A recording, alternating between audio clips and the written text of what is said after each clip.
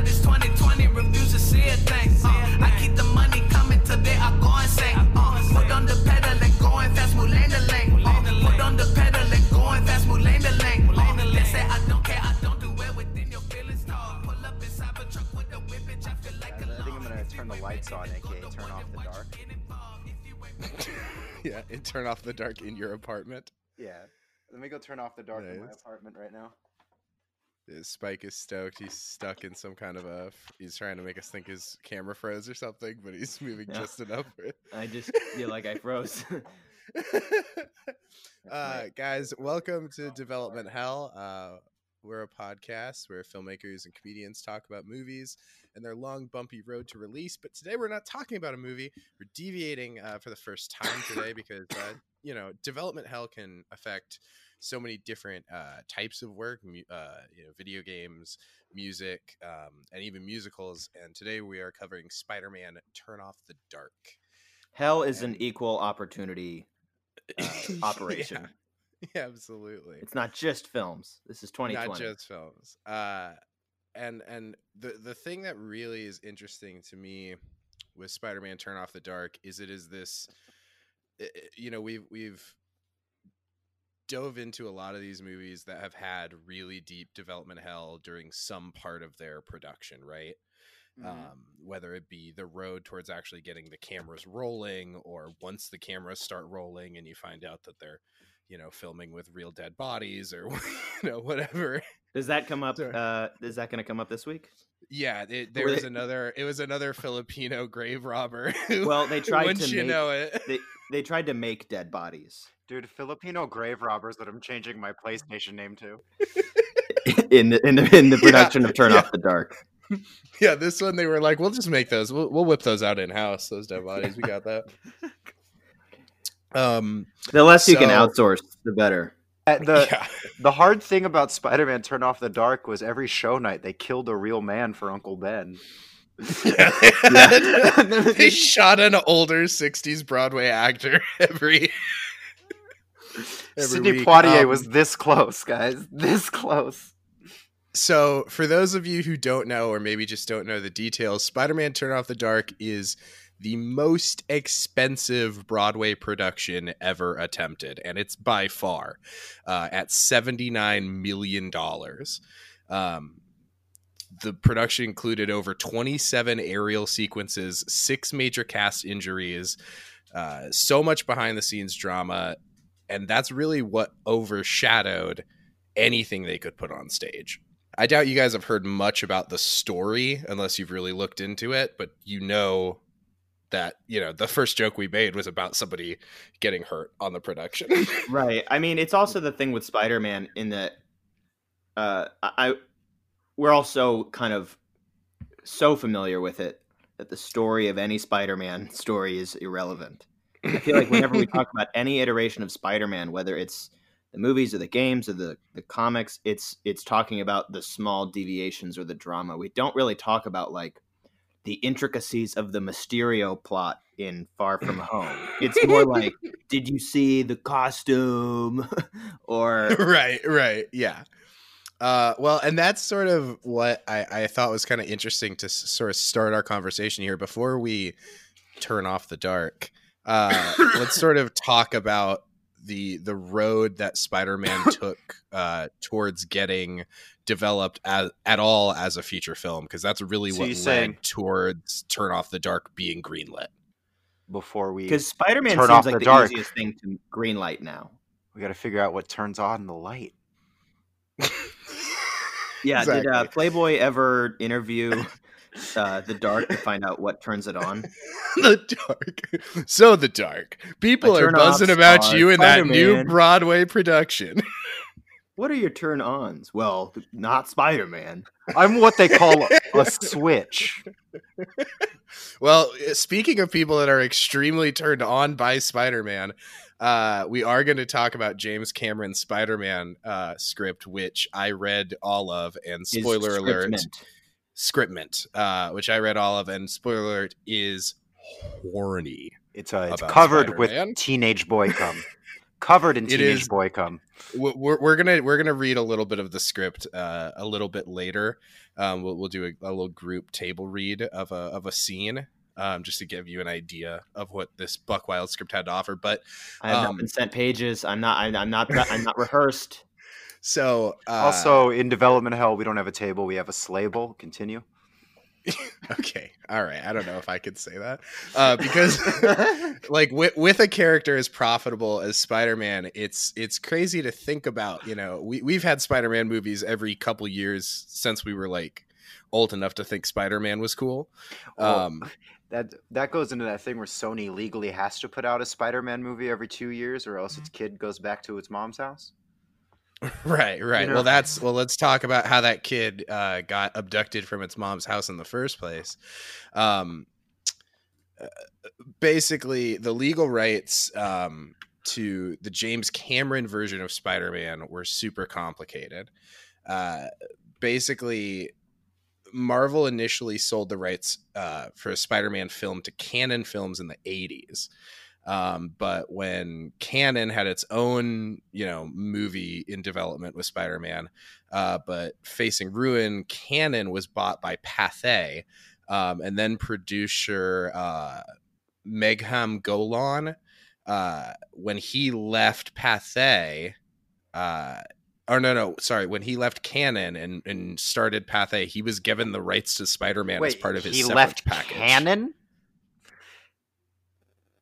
Why Yes, did he's Yeah, I mean, non-canon. Canon. Why did Canon Films have the rights to Spider-Man? That's who bought it from. Because this from stuff Marvel. was worthless. Yeah, that's. Yeah, they didn't have any money. So So it's just Canon is just when I mean, they ruined Superman, and it's like they've done nothing but bad movies. They are like their whole system was their developed. thing in is hell. It's just so weird their that thing is B movies. their thing was bad movies, and it was like. How did they get Spider-Man at that point? Like when Well, Spider-Man Marvel was the didn't only really care, superhero and in selling 19 comic in books 19 at that time when Canon was popular, like there's no. But in that just- in that's just 1985, I weird. mean, even the biggest comic book heroes. But like still having the weren't- rights to Spider-Man in the 90s is like if some studio says, "Oh yeah, we have the rights to make a Speed Stick movie. If ever we want to I'm make not the deodorant sure we're movie, getting we anybody's can't." Like, there's no mics market. right It's a now. useless thing. That's true, but like Spider-Man Oh, up there we until go. the Iron We Man have somebody movie again. was the face Yeah, of no. Marvel, and like Can you guys was hear me? sort of the only thing that held the comic books together at some point, besides like X-Men. And it was like really a dead zone. I can like hear even the you Marvel guys, I logo think. was mostly Spider-Man. Yeah, let's pause. And I know, Kyle, you don't like to edit. Can you guys hear me clear? No, I couldn't hear anything Richard had said for the longest, and we didn't get any. Like pretty much Of since what I I said. last talked, there were no bars going. Now it's going again. It looks like. Yeah, so I don't know where we left off, but you'll have to do a little dive. Yeah, that's fine. Let's see here. Oh, it's because I had my thing Uh, scrolled down to the chat, so I couldn't notice when there was no waves. Okay. Yeah, I saw that on me too. But okay, Canon so Films has it with Cameron. Yeah, so they were just those rights at the time, even the biggest comic books still weren't a very important franchise at that time. So when So then Golan started his own studio, 21st Century Film, and took the Spider-Man rights there. But he then set up the selling of those those rights in three separate parts: the theatrical release to Carlico, the home video release to Sony Columbia, and the television rights to Viacom.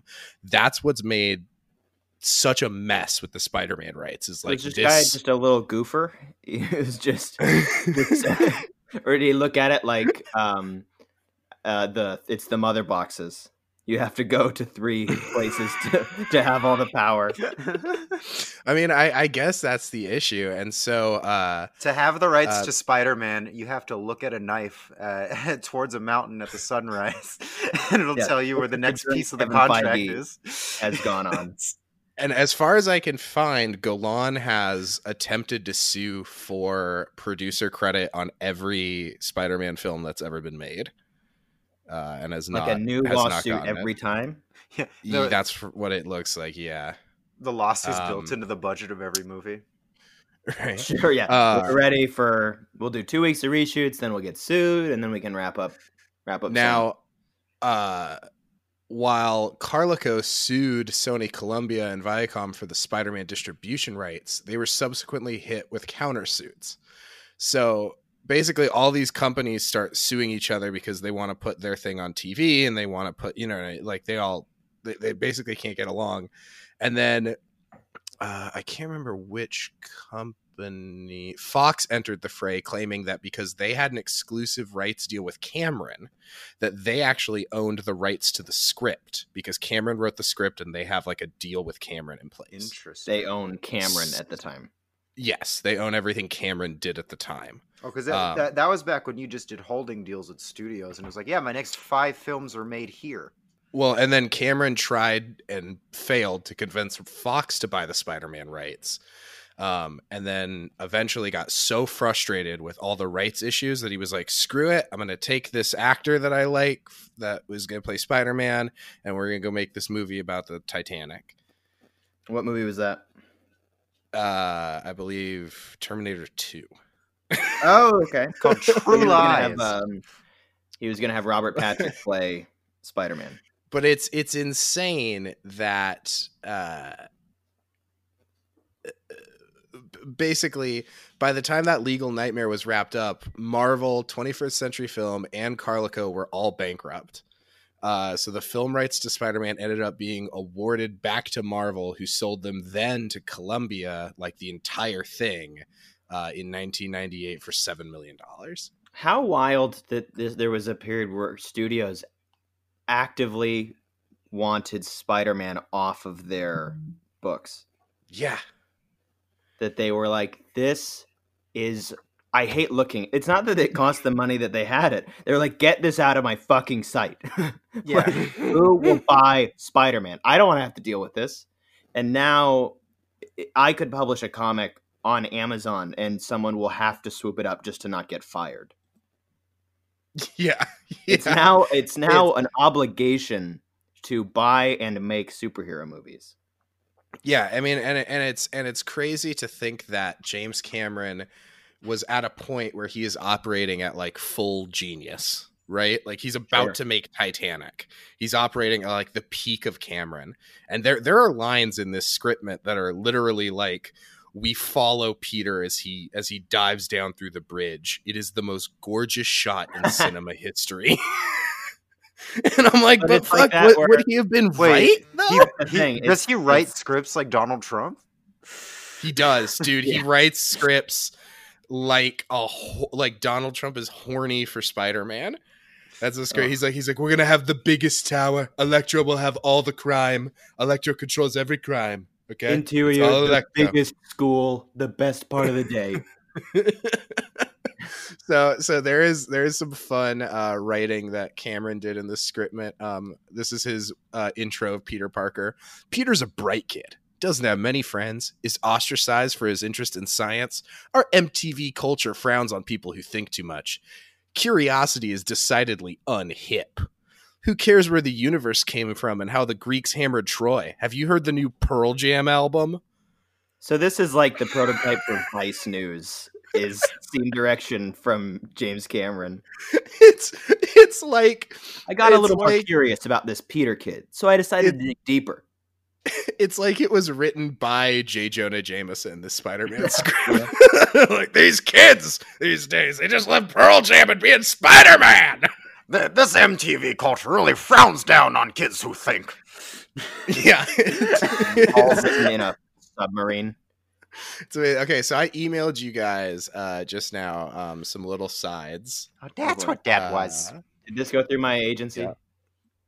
What's my motivation? To your agent. So we're going to go ahead. We're going to have who wants to read Spider-Man, who wants to read... I'll do the scene description. Who wants to do Mary Jane? I'll be Mary Jane. Hell yeah. Okay, that feels natural. Is that too enthusiastic? That feels natural. No, that feels natural. Okay. Do you guys have the sides up? No, yeah. 1 second. Okay. It loaded in 1. email app, but not the other. Sorry. This is like this is chaos. Just wait, hold on. Wait, what the fuck? I'm gonna clean this up in the end. Okay. This She is like stands with her. Schizopolis.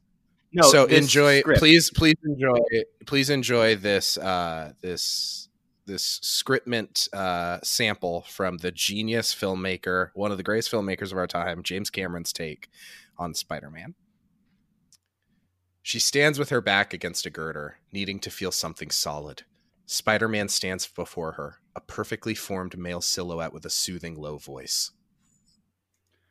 Courtship among the spiders is highly ritualized. It varies from species to species. The male spider may circle the female or wave his front legs to signal that he is not prey. Spider-Man moves in a hypnotic arc around her. He raises his hands in a dance-like movement, lowers them. The female usually signals her willingness by an uncharacteristic passivity. MJ takes a deep breath. Her lips tremble. Her knees are weak. Her eyes, though, are steady, gazing at the silhouette before her. She doesn't move or speak. He moves closer. In certain crab spiders, such as Xysticus, the male will attach strands of silk to the female, tying her limbs. Spider-Man moves his hand gently across her, and she sees the sheerest silk webbing glinting in the moonlight. First one wrist, then the other. Hypnotic movement to the moonlight. Her arms are bound to the wall. Her breathing gets more rapid. Since the female can break free at any time, the bonds have only symbolic significance. The male must be very bold to take such liberties with the predatory female. Yes, he is very bold, but he must also trust her. He moves very close. Close your eyes. He removes his mask and kisses her. Their mouths very slowly and very sensuously devour each other. Peter and MJ are locked together. He is mesmerizing, gentle, powerful. He pushes up her skirt. They make love high above the world. She doesn't look.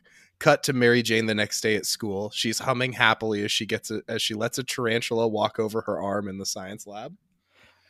So this answers why James Cameron's been divorced like 49 times.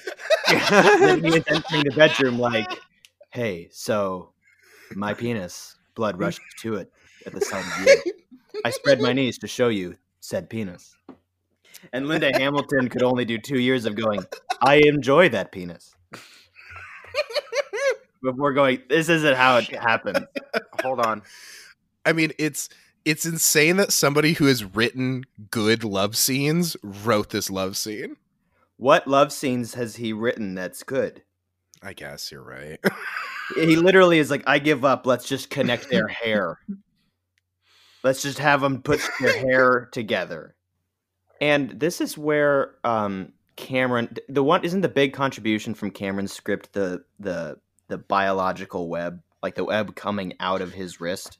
Yeah, and he builds like fake web shooters to make him look like less of a freak in his eyes. Yeah, you wouldn't want to look like a weirdo. I will also say the only other thing that happens almost like exactly how Cameron describes it is the spider actually biting Peter. Because he's like kind of on like a class trip thing, and yes, he's like taking pictures, and the spider comes down on his hand and just bites him while he's holding the camera. That was like just also ripped straight from the intro to the Amazing Spider-Man cartoon, though. Yeah, absolutely. Yeah, that's a. It's sort of like even like imagery wise, like Sam Raimi actually like really made sure it kind of looked like that scene. And that was a weird time in Spider-Man's life for sure. I mean, like comic books wise, he wasn't doing like Marvel as a whole wasn't doing great. And so I could understand why like rights were elsewhere and why they were desperate to make a movie, considering like DC at that point was just like at a high point while Marvel was low. Well, I mean, and that movie deal and subsequently Spider-Man going on to be such a huge hit is one of those things that made, that did help save Marvel.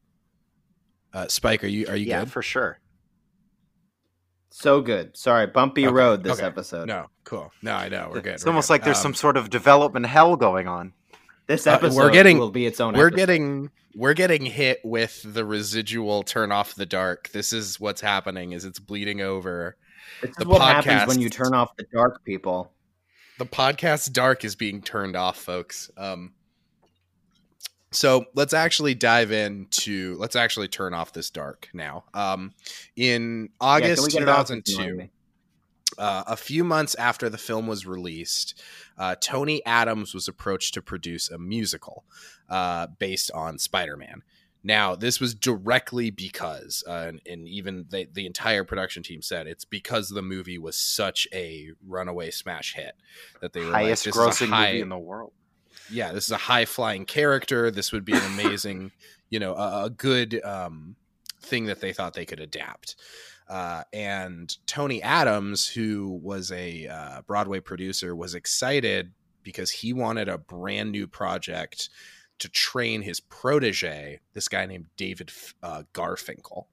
Now, David Garfinkel was an entertainment lawyer, like in his 40s, who was like friends with Tony and was like, it's my dream to produce a Broadway show. Oh, to produce a Broadway show, Tony. And so Tony had like taken this guy under his wing and was like, okay, I'll help you go from like, entertainment lawyer to Broadway producer.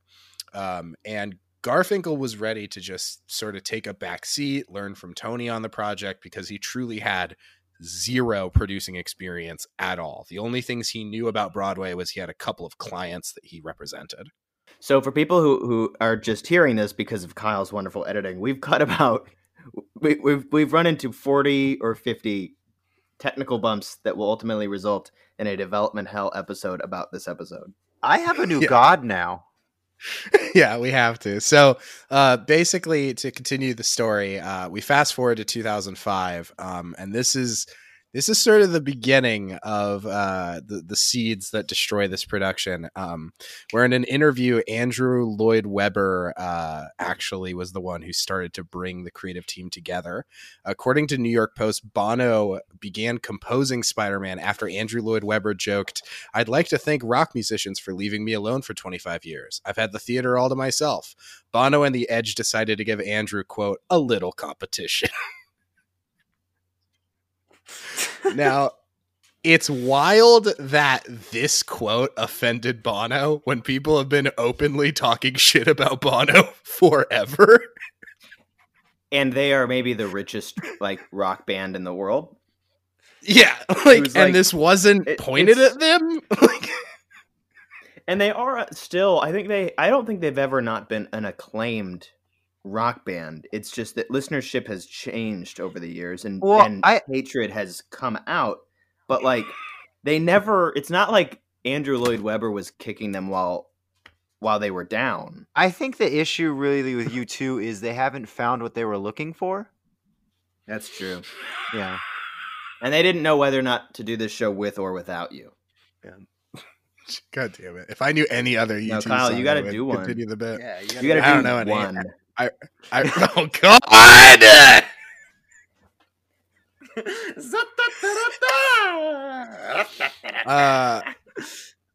So with Bono and The Edge on board, they came with one singular condition: that Julie Taymor be brought on to direct.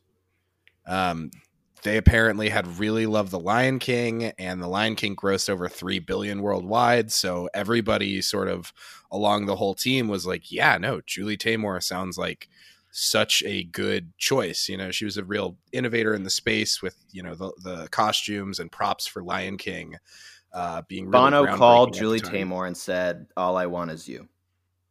God damn it.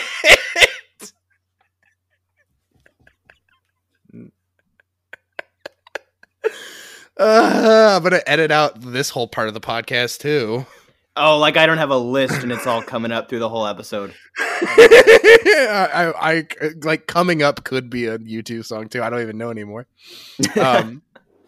So with everybody stoked, they meet up at the Edge's apartment to sign the contract. Which Bono is such a personality. It's hard for me to put any personality on the Edge other than him just standing there being like, "Yeah, boss, yeah." And it should be pointed out, if I'm correct, this is in like 2005, and they're signing this with like Tony Adams, right? Mm-hmm. And they're all in this meeting making plans for that night, that all of them are going to go out for dinner that night. They are all like, every single one of us is going to be somewhere tonight. U2 says this. Tony Adams says this. Tony Adams was definitely not going to be anywhere that night because when the Edge left the room, when they were ready to sign the contract, he left the room to get a pen. And when he came back, Tony Adams was on the floor unresponsive. He was rushed to the hospital. That sounds bad. Dead on arrival. Yeah. Best laid plans. The contracts hadn't even been signed. 11 o'clock already. Yeah, already the lead producer had died of a stroke. I hate this bit so much already. But Kyle, we can't hear you laughing. So they're ready to sign. The Edge needed a pen from the other room. When he came back, Tony Adams was on the floor, unresponsive. Shit. He was rushed to the hospital. That's an episode of Entourage. Yeah, it's very like season finale, like hard cut to like executive producer Vince Gilligan, and like, you're like, what could possibly happen? No, it's a great thing to happen on the second to last episode of the season. Yeah, where it says executive producer Doug Ellen. So the contracts hadn't even been signed, but he was declared dead on arrival at the hospital. Already the lead producer had died of a stroke. Nobody was even officially signed onto the project yet. Stroke of genius. This left the unexperienced David Garfinkel as the lead producer on this Broadway show. Now, the team had this deep desire to finish Tony's last project.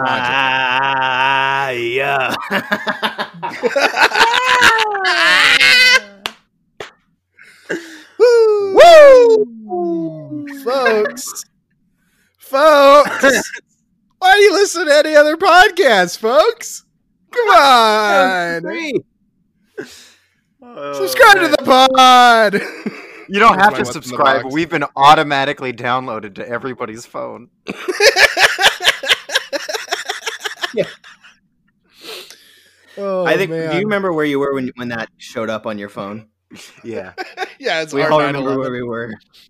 When every wave broke. Speaking of 9/11, James Cameron's Spider-Man, he hangs out almost exclusively at the top of the World Trade Center, and the final battle happens at the World Trade Centers.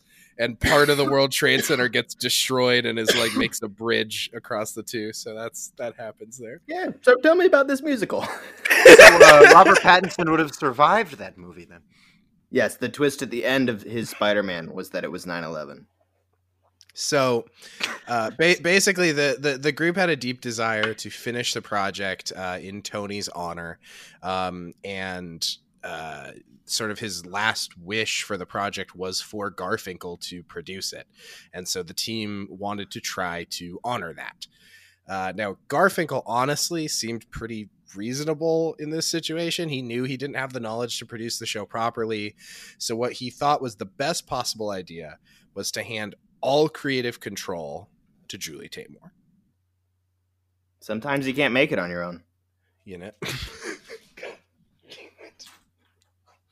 They keep gut punching me. Like they just are. I'm only doing it when you are feeding it to me. Dude, I am. Yeah, there's no moment of surrender. Yeah, see, I'm not doing that. Oh my I'm god, I'm just shoving it in. But if you say desire, I'm gonna sing it.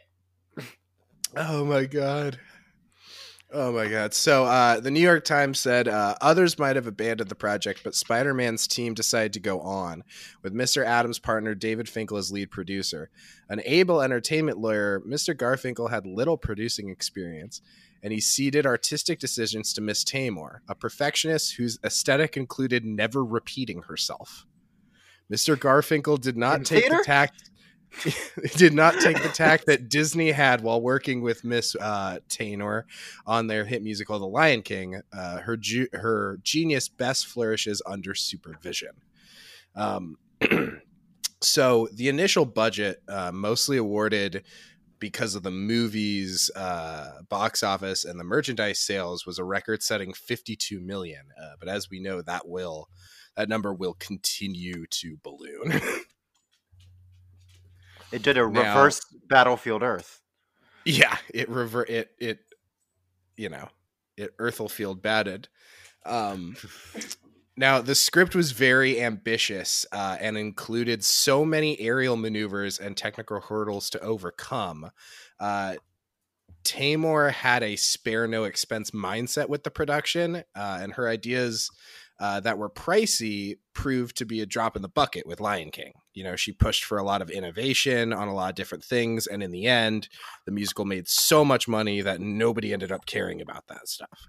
So that was sort of the mindset that she brought to this production, where she was like, look, once this thing's a hit, it won't matter that we spent 20 more million.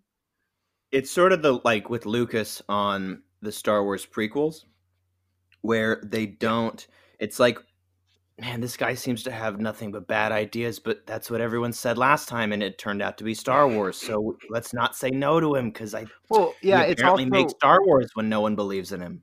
It's also post Across the Universe, where it's like that was a hit too, because that's where like her and Bono kind of met, and it's like everyone's like, yeah, I guess she knows what to do with other property. Yeah, Bono is wild in Across the Universe. Yeah, as a cult leader. No, I mean it's actually like kind of spot on casting. Yeah. Oh, I thought you were working in awkwardly the title "Wild" like, as a what song if a title? guy thought he was a really big deal? That's just the description of Bono, just in general. Yeah, what if a guy thought he was a big deal? What if a guy thought he was a big deal and wore tinted glasses because of it? So by 2009, the show was already millions of dollars over budget. So they suspended the production to continue fundraising. This meant they couldn't continue casting. They couldn't work on their prep or launch ticket sales or marketing. And they were only 6 months away from their initial opening date. Can you hear me? Yeah. I'm so fucking sorry. I'm like, have you always been able to hear me? Yes. Yeah. Okay. Now, when you look at my recording buddy, do I have a bunch of... Am I pretty silent for a long stretch? It no. looks like it, but it's when No, like- I was talking. No, you're good. Yeah, it's whenever someone else is talking. I just feel like all right, I'm going to back out. Sorry, I'm making this a nightmare for you, Kyle, but like, I just am now paranoid. Yeah, it's all good. I feel like at this point, leave it all in. Back out, but you started the server. Okay, I guess maybe when I go away from the screen, it doesn't... Okay, continue. I'm sorry. Start at the beginning of this passage. I think it's all there, but I'll read this again. Okay. By 2009, the show was already millions over budget.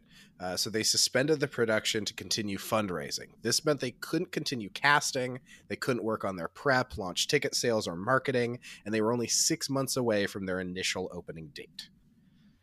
So Tamor's script called for fight scenes to mostly only play out in the air over the audience. Now, this rigging system posed the majority of the problems in the pre-production. So much of the key choreography was on this flying rigging system, and it was not a rigging system that has ever really been used for theater. It's actually the rigging system that the WWE and XFL created to run cable cameras at sporting events. Now, like the NFL uses it, stuff like that. It's that same rigging system, which is really good at going from a kickoff goal to, you know, from kickoff to an end goal, to an end zone. Jesus Christ, I'm such a cuck. To an end zone. but And that's where they get those homers. Yeah. It's really good at hitting, like, you know, point A to point B, right? But they needed it to hit like 37 points. So they're like with a guy on it. Right, with a guy on it. So the payloads, the things aren't created for it, the motors. So basically they're pushing like the software that's running the systems to the limit by running like multiple versions of it at the same time. It's a nightmare. And even worse than that, the Foxwoods Theater, unlike, you know, high-tech theaters in Vegas or, you know, other high-tech theaters even in New York City, it used to be the old Apollo and the old Lyric, which is like, those are from like the 1900s and the 20s. So they're actually protected historical landmarks. So anytime they wanted to install any piece of rigging equipment, they had to apply for a permit, have somebody from the city come out and inspect the piece of molding they want to remove, have somebody schedule a photographer from the city to come out and take pictures of it. Then they could remove it. They had to take it to an approved storage facility. They had to then do their modifications and then do all of that again to prove that they put it all back. And they had to do that for every single piece of rigging they wanted, anything they wanted to drill or physically alter about the Foxwood Theater. This entire process. And these are weeks long between all of those steps, between getting approved for a storage facility, between getting a person to come out and look at it. And so all of this stuff is just bloating the time and bloating the budget, because all of these are also thousands of dollar permits, like $10,000 permits.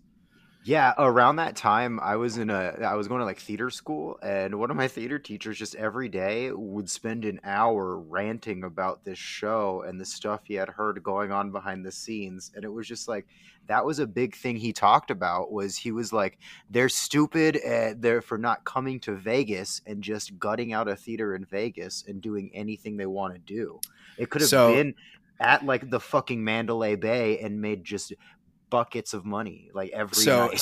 And that's what a lot of people, you know, professionals in the industry were sort of saying is, you know, why aren't they doing this as an arena show like they do with Marvel Live now? Why aren't they doing a touring company? Why aren't they doing, you know, a stay in Vegas was the big thing. And it all comes back to Bono and the Edge being pissed at Andrew Lloyd Webber. They want to stick it to Andrew Lloyd Webber in his yard. It's got to be Broadway, or why the fuck are we doing this? I'm sorry, but like, and I figured that out because I knew the guy who. When I figured that out in the research, I was like, Rich is gonna be stoked that I found out the reason. God, what? No, because Andrew Lloyd Webber made a musical where trains as Transformers are singing. And Bono is like looking at like a poster of Starlight Express like, I'm gonna own this guy. It's a real obnoxious contest. And Bono stays mad about this for like the 9 years of development hell this project stays in. Imagine having so much white people money, you can have like a $200 million vanity project just fail because you want to prove someone wrong. So basically Garfinkel was people died. Despite not being good at producing a musical, he was good at circumventing, or not circumventing, but just being immersed in the different permits and all that sort of legal jargon. He sort of understood that and could parse through that, and was sort of the one that was leading the charge with that. But all of these things started to pile up, and they basically were running out of money because they kept having to hire the workers, and then the city would come in and say, oh, this isn't up to code, but the workers were already paid for 3 weeks. So then you have to delay those workers, you still have to pay them, then you have to hire them again. So they were repaying the same people to fix the same things 4 or 5 times. And so everybody in the production crew was like, this can't happen anymore. And Garfinkel was like trying to get more money. He gets one of his legal clients, like one of his big Hollywood producer legal clients, to come in and like angel investors save it, and that guy backs out the night before they were like meeting up the next morning. The guy calls him at like midnight and is like, I don't want to do it. I have a bad feeling in my gut. Which, like, the guy was right, but like, imagine you're like, you get that call and you're just like, we're so fucked. Yeah. But then a savior appears. A little mouse Spider-Man? shaped savior. A mouse-shaped savior? Stuart Little? Stuart Little rides up in his little car with a bucket of money. No, Disney, Marvel is bought by Disney for $4.24 billion. So that fast forwards from 2009 to 2012, because that's when the buyout sort of like takes place, right? Yeah, well, that's when it's finalized, but it's sort of the word on the street is out for about a year that they're buying Marvel. And so this is what Garfinkel is able to go to a lot of the investors that were already invested in the project and say, hey, Marvel's only getting bigger. You know, like, look at all this evidence. All these Marvel movies are coming out now. Like, we're firing on all cylinders. Let's get some more money and get this going. Now, Garfinkel took money out of his own company, as well as begging current investors to up their investments, as well as convincing a Texas oil family, which ultimately gave him enough funds to finish the construction for the rigging. So now the production can move forward from there. We still haven't gotten an actor in the fucking rigging yet. Is the oil family the same one that like produces Transformers in like 2 to 3 years after that? I tried so hard to find anything. They're called the Shermans. That's all I know about them. They're Texas. Yep. They're a rich Texas family named the Shermans. And I Googled Turn Off the Dark, Sherman, Spider-Man, Sherman family. I could not find information on these people other than the documentaries I watched and the interviews I watched, where they're mentioned. So that's the only information I have about the mysterious Sherman family of Spider-Man lore. Oh boy. I'm always interested in these like Texas families that like produce secret rich. You know, step in and they're secret rich, and there's nothing about them online, and they come in and they have this influence on media. Yeah, like the dude for Avatar that like Nicola Peltz's dad who like forced her to be in the movie because he was producing it. Like it's like, how do these people like just do that?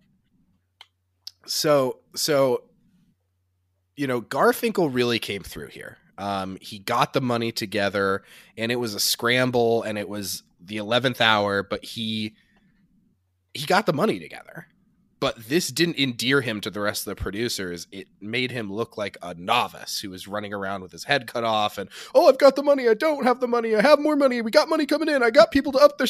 Like, it actually made him kind of look bad to everybody. Like the Fire Festival guy. Yeah, it was just... This guy just keeps giving us updates, so he must be aware of stuff. Yeah. So while Garfinkel was looking for more funds, Bono was apparently furious. He approached... he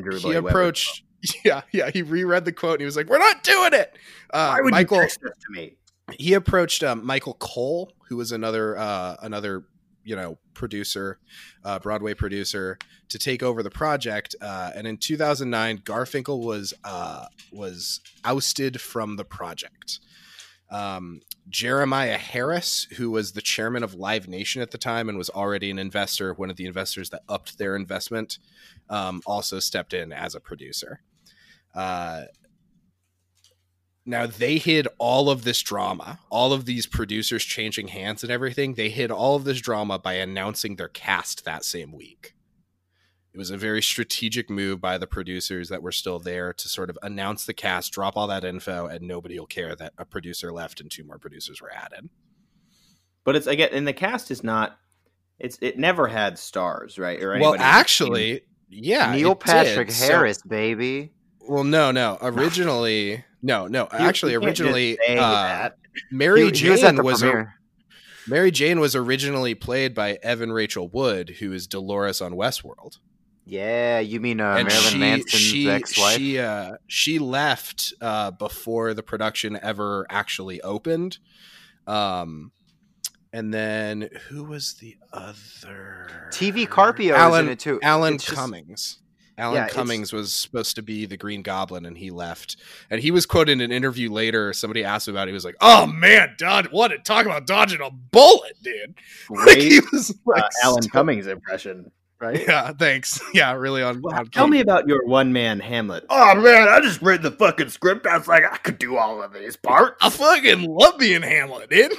I was like, I wanted to play him, and I wanted to play him, and I wanted I'm to play her. the fucking Nightcrawler, bro. I can teleport be anybody I I just want. didn't like wearing the makeup. I Well, would have done it, so- I didn't like the makeup. Man, wild. So the new producing team raises another $30 million, but the production runs out of money again within just a few more weeks, because Garfinkel was the main person dealing with the entire permitting process, and everything was left on bad terms. So he didn't tell anybody how to do that. The people he was in touch with, everything. So they had to try and put back together all the pieces on all these different parts of the permit process. Which really What a Garfinkel the move, man. What a fucking Just like Garfinkel classic law. We fake. hate Mondays, you know? Like Yeah. So hemorrhaging money again, they cancel their next opening date. This obviously brings more bad press with everything getting pushed back again, and this causes Evan Rachel Woods and Alan Cummings to leave the production. However, in 2010, they are able to get their first preview of the show off the ground. So this preview lives in infamy as the biggest really preview well, right? shit show. Yeah, works out great. Yeah. They come in under time. Everybody crushed it. People were like, I love the changes to the story. No. This It was preview word is- perfect, bro. Is Tony Adams came back to life. Yeah, he did a big number. Said, in the- Where's in my the middle. pen? Isn't Edge getting a pen? Where's my pen? Where's Edge at with my pen? So it started 24 minutes after the advertised showtime. Sets were missing entire pieces due to funding issues. Some of the pieces were still being fabricated. During a scene where Arachne floats over the crowd, the wire system malfunctioned and she was left awkwardly floating. Arachne, we'll get to her later. She was left floating above the crowd awkwardly for 8 full minutes. After that, still in Act 1. Longer, on the 8 minutes, I feel like that is a longer amount of time than it feels when you hear it. No, it's a Oh yeah, It's like when you're hanging there, a it's handful an of eternity. songs. Yes, that's a couple musical numbers. In Act 1, still Spider-Man's harness goes rogue and starts swinging the actor across the stage left and right. The stage manager calls for a halt, and the stagehands are on each side of the stage trying to grab Spider-Man as he swings side to side like a pendulum, and the entire crowd starts doing like the when he gets close. The actress Which really playing tells- I mean, that's an engaged audience. yeah, the actress playing Arachne was standing backstage, and a rope that we'll get to her, and a rope that should have been being held by one of the PAs that was trying to grab Spider-Man was loose, and a giant speaker system that was unsecured and left unattended fell onto the actress's head, striking her and giving her a, quote, severe concussion. For unknown reasons, the intermission, which was scheduled for 10 minutes, lasted 46. In the last 10 minutes of the show, a final stop occurred during which a mass exodus of people left the theater. They were leaving in droves, and they were yelling things at the actors like, I feel like a guinea pig! This is like a dress rehearsal, man! And people are like booing and being like, yeah, what she said! Like literally the crowd is like ready to riot. sounds like lovely people. The preview ran an hour over time. Now, the only possible way this could be even worse. Well, since it was such a delayed production, they didn't have time to schedule like a press screening. and invite critics. So a bunch of the critics, not wanting to be left out of the loop, bought their own tickets to the first preview. So it was about 75-80% industry and critics in the crowd. And they were yelling that. Yeah, that was the New York Times lady was like, I'm feeling like a guinea pig, man. New paragraph. And Alan Cummings was like, hey, this shit whack. I'm glad I left. About a month later and about 15 previews later for the show, the first major injury took place. The stunt double for Spider-Man fell from a suspended platform over 45 feet down into the orchestra pit. He broke 4 ribs, fractured his elbow, and fractured his skull. He was ready to be back on the production in 2 weeks, though. This guy rules. I watched an interview with him. And he was like, yeah, I mean, I just like went to jump and a harness just like wasn't there. So, you know, I was like, this guy rips. A few months later, though, the production was halted yet again, citing a, quote, tremendous amount of creative commotion behind the scenes. Which is an alternate. That's an alternate name for our podcast. I think creative differences is a good name for this. Yes. They halted for 2 months to let the creative team, quote, rework the final sequence, quote, rework dialogue, remove and add scenes, and remove and alter some songs.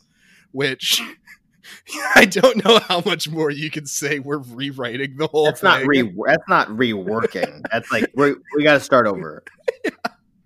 And the only thing that's not and rethinking the whole Spider-Man thing. Right. So that's now they didn't do. So now they start running previews again, and the show is still not open. The final delay came later that year, and at this point, over 200,000 people have seen the show during preview performances. Oh, no. But preview tickets they can't sell at the high ticket point. Now, is it occasionally going well?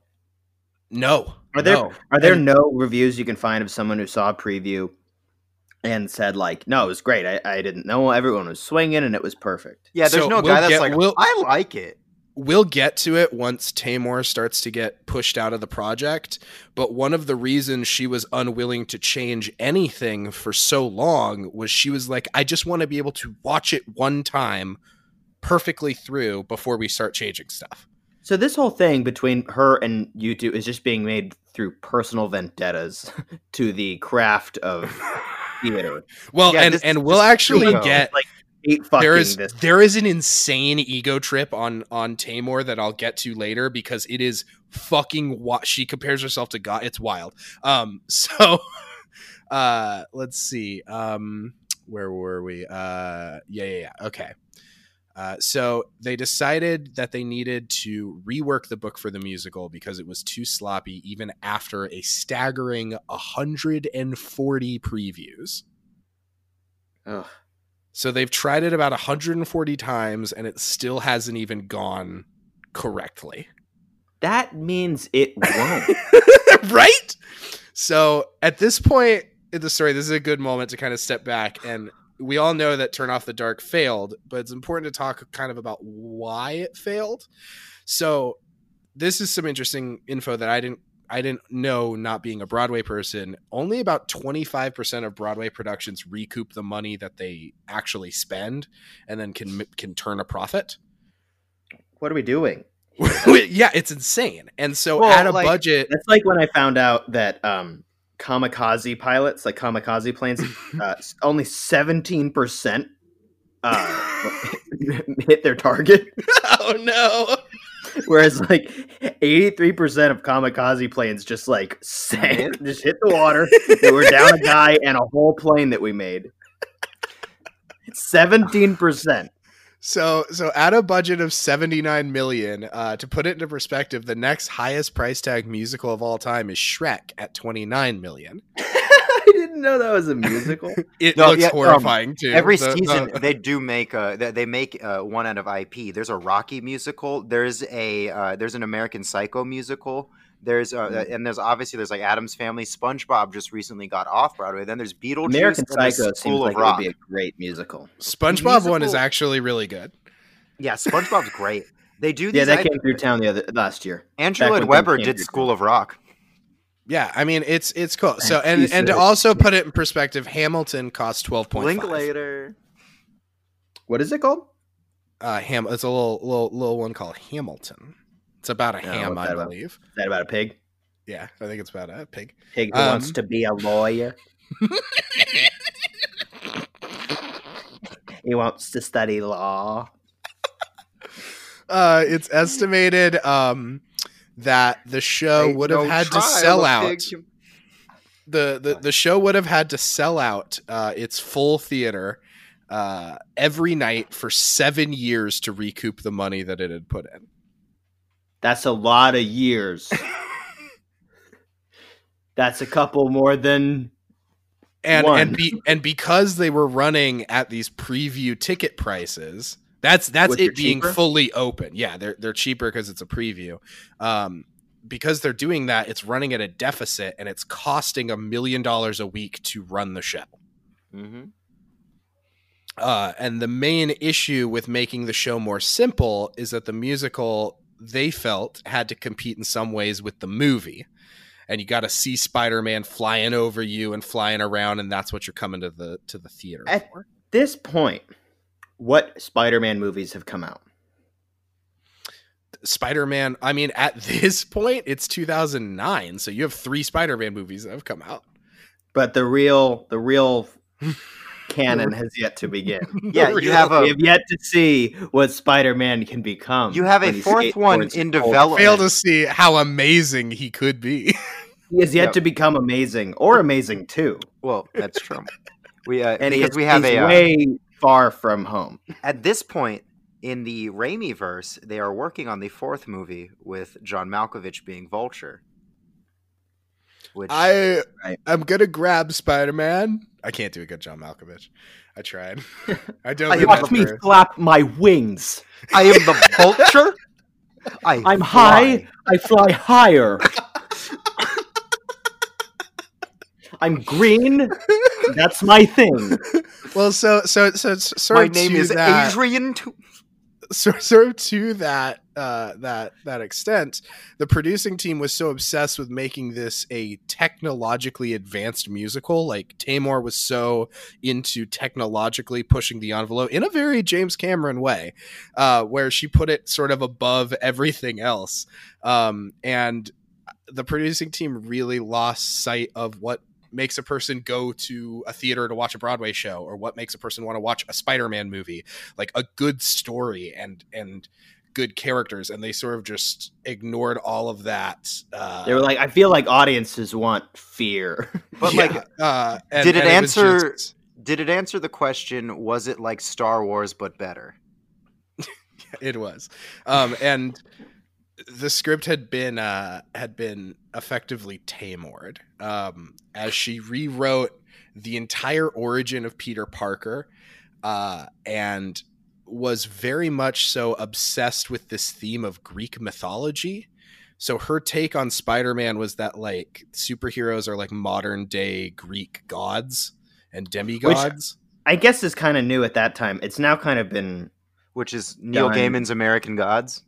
It's like Neil Gaiman and I mean, even Zack Snyder takes like a bro like attempt at that with Watchmen and the Batman stuff Yeah, and I think and The Incredibles even, I guess. yeah, and well, so she takes it a step Watchmen further, had to come out. Right? where she creates Arachne, which is a literal Greek Who? goddess of spiders. Who? Yeah.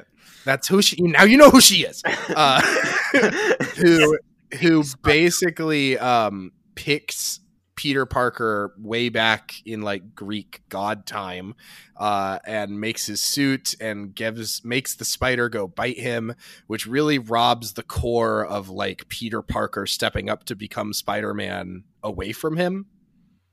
And she really doesn't understand like the core of the Uncle Ben story, as she really blunders that as well.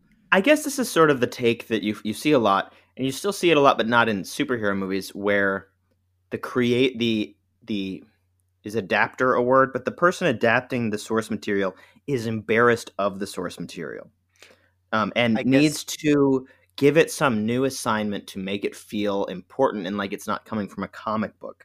And you see this now from things like Sonic. You don't see it really in Yeah. I mean, you see it in like the Joker, where again, it's just someone who is like, I can't reckon with the idea that I'm spending all this time on a children's thing. I have to make this grown up for myself. And at that point, you're losing the audience that might want to show up. Is that why Shazam worked? It was like, yeah, because it's like, let's let this be lame. I like this is a movie kind of for kids. Yeah, let's make an Amblin movie, because he is a superhero who is a child, Mm-hmm. Right. Well, sort of to that extent, and I was going to get to this later, but I'll sort of get to it now. Just to sort of show Taymor's ego, she was quoted saying that she sort of looks at Arachne as sort of a self-insert character. Because she saw herself as molding and creating Spider-Man from nothing. So this is like adaptation. I mean, sort of. She thinks of herself as like this literal god in the story, making Spider-Man do these things, and she gets really attached to the Arachne character, I think, because of that. So you're saying that and Bono were in charge of this, and it didn't really go smooth? It's funny. Two gods made this. It's funny because there's a Spider-Man goddess woman already in the comic books. Yeah. Her name's Julie Taymor. And it's weird. Her name was Julie Taymor in the comics. That's why they thought of her. No. So two other quick things about how she didn't understand. So along with this Greek mythology theme that she has going, she adds a literal Greek chorus to the musical, but she calls it a geek chorus. And they're literally just like four kind of nerdy people who are, and it turns the musical into, now it's about a group of kids trying to write a story for their class project. And so they're writing this story about the Spider-Man, and again, this is people adapting this stuff, not understanding why it's cool. Now, I'm not saying that Spider-Man is the greatest story ever told. I don't think it is, but I'm saying that this is what happens when you hire these people. Like, why was anybody expecting Julie Taymor and Bono and The Edge to crack what is interesting about comic book culture and Spider-Man? Well, exactly. And that's sort of the point that this whole project like gets led to, is now we're standing here and there's nobody really that the project started with other than Bono and The Edge, and they only care about pissing off Andrew Lloyd Webber. You know what I mean? Like right. the original guy who liked Spider-Man, he's not even a part of he's dead. This is an $80 million subtweet. Yes, exactly. So that they are spending 3 years. The other thing that Taymor really shows that some guy fractured his skull because they were like, "Fuck you, Andrew Lloyd Webber." But he was ready to go. He was ready to get right back in. I'll throw a million stuntmen at you, Webber. So he the other thing that Taymor clearly doesn't understand is the Uncle Ben connection and sort of how that inspires Spider-Man. Now, Spider-Man is given his powers by Arachne. So when Uncle Ben dies in the musical, he's had almost no conversation with Peter up until this point. Flash Thompson is at Peter's house. A carjacker is stealing his car, and Uncle Ben is hit by a car off screen, and Peter rushes up and he dies. Peter goes into his room to cry, and then Arachne comes and gives him his suit. And then he's like stoked, and he's like zipping around the city, flying around. And he's like, "I'm the Spider-Man!" And it's like, there's no emotion. That is his catchphrase. He instantly doesn't care. Yeah. Well, you got to move on. Yeah, we gotta get to it, baby. He's just your uncle. Yeah, and it's interesting because when the story was written for this, at least, it was coming off of the original Sam Raimi Spider-Man, which I feel like the Uncle Ben story was so clear and strong in that. It's like it's just literal.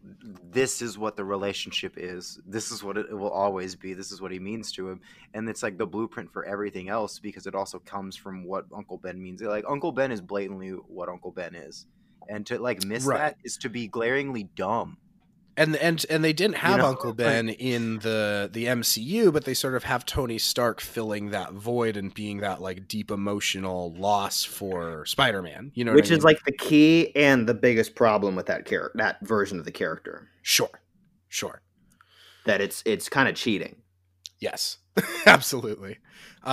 So they bring in Roberto Aguero Sacasa. I'm butchering his name, I'm sure. You've been making up names this whole episode. That paper is blank, sir. This is most notably the guy who adapted Riverdale. And a little bit about him. Yeah, he's been a playwright who's always been super into comics, and he tried to stage, like way before Riverdale, he tried to stage like an adult version of Archie in New York, where Archie like comes out to his friends, and he got like a cease and desist from Archie Comics, and now he's the CCO of Archie Comics. Like now he like Broadway really see that's how you do it right. Industry like rewards psychosis. It's pretty crazy. So they bring him in to do some rewrites to the story, and he makes some huge changes. He makes Arachne a much smaller character. He also cuts the geek choir, but he's not perfect, as he adds a bunch of his own weird stuff. Like now Act 1 ends with Spider-Man murdering the Green Goblin by dropping a piano on his neck. And quote, he did this quote because I wanted to drop a piano on George Bush while I was writing the play. This is okay. Well, that's deal with that at home. Deal with that away from the laptop. Go ahead. Did that Green Goblin have like a George Bush like impression at that point? Then? No. Yes, He said in the interview he was watching the news while he was writing that scene, and he was like, "God, I want to hit that guy with a piano." And then it was like, "What does Spider-Man do next?" I hate the Spider-Man. He kicked Spider-Man and then said, "Mission accomplished." And he said, "Now watch this drive." This is another thing where like, stop hiring people with perspectives to do your emergency rewrite. There's a reason why like Joss Whedon and Stephen Gaghan and like David Goyer get hired to do these things because they aren't like David S. Boyer. Oh, yeah. They get hired to do these things because they're not bringing in some big artistic baggage. Why would you don't hire like, you know what? Oh, this scene in the Avengers is not conversational enough. Let's bring in Jim Jarmusch. It's like he's just gonna like go like, what if this was boring? He's gonna come in with his own weird perspective, which is like that does not work when you bring in a new psycho to help. Exactly. It's like Bono and Julie Taymor couldn't crack this. Let's get the guy who made an illegal Archie adaptation. A fucking like theater playwriting student to come in and go, I just read the textbook on how this stuff works. Let me help you. Yeah, and he even changes like the Act 2. He ended up like they kept cutting the geek choir and then adding the geek choir back and cutting it and adding it back because Taymor was so into this idea of the geek choir. So then now Act 2 starts with the teacher. He starts with Act 2 now starts with the teacher reviewing the story that they wrote and telling the geek choir that Spider-Man's villain should be unbeatable. So then the Sinister Six are introduced, but Taymor cut several notables, including Doc Ock and Vulture, and inserted her own character, Swiss Miss, who looks like a big knife. She's a big hot chocolate. She looks like a bunch of knives. Yeah, she's named after a hot chocolate brand. It's very weird. Well, because this is her own creation. She's a lady Swiss Army knife. She is the Swiss Miss. So if we're looking at this from the development hell standpoint, this was doomed from the jump because there was nobody who wanted to get it made they all just wanted to be the loudest. Yes, They all exactly. just wanted to create their own Swiss Miss. Yes, and you have Nobody a was project like, with all of these "Can Swiss we just misses sitting please here. open up?" Like, you didn't have United Artists going like, "You need to deliver Apocalypse Now this fucking year." There Right. wasn't Fox going, "We've had Alien vs. Predator." This is like, the studio is the problem. The only which thing is not common for development hell, where the creatives in charge are the ones who are insane. the only And then Yes. their employees are you too. Which is a group of insane people. like the only thing that tied this like production down to anything was deadlines of when things needed to be open, because they pushed things back, but at some point it was like, you have this ancient theater rented for a certain amount of time, and you have Well, to that's put the this thing out. is most big productions sort of stage stuff and figure stuff out in smaller venues, and then they go rent the big theater for, you know, a couple months for previews, and then they Yeah. open. They rented the theater for 4 years before they opened. Yeah, Which it's like, cost a lot of years. dozens of millions of dollars in just renting the fucking theater and having it sit dark for 4 years while they figured out permits. You know, like, it's such a production hell. Now, I'm going to go to bat for Tamor a little bit here. I think she's really incredible at like the visual spectacle of big theater.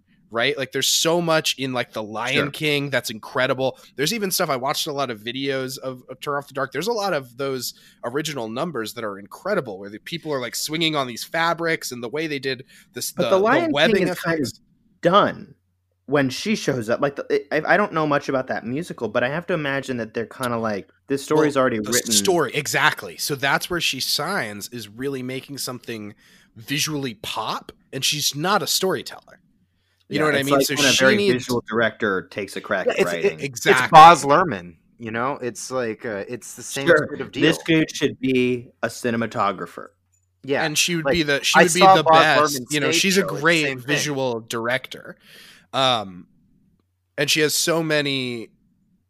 You know, but she's also incredibly hard to work with. Like, she has a reputation for being extremely prickly and hard to work with, because she believes every idea she has is her best idea. Right? She's one of those creators where she's like never found a hill she wouldn't die on.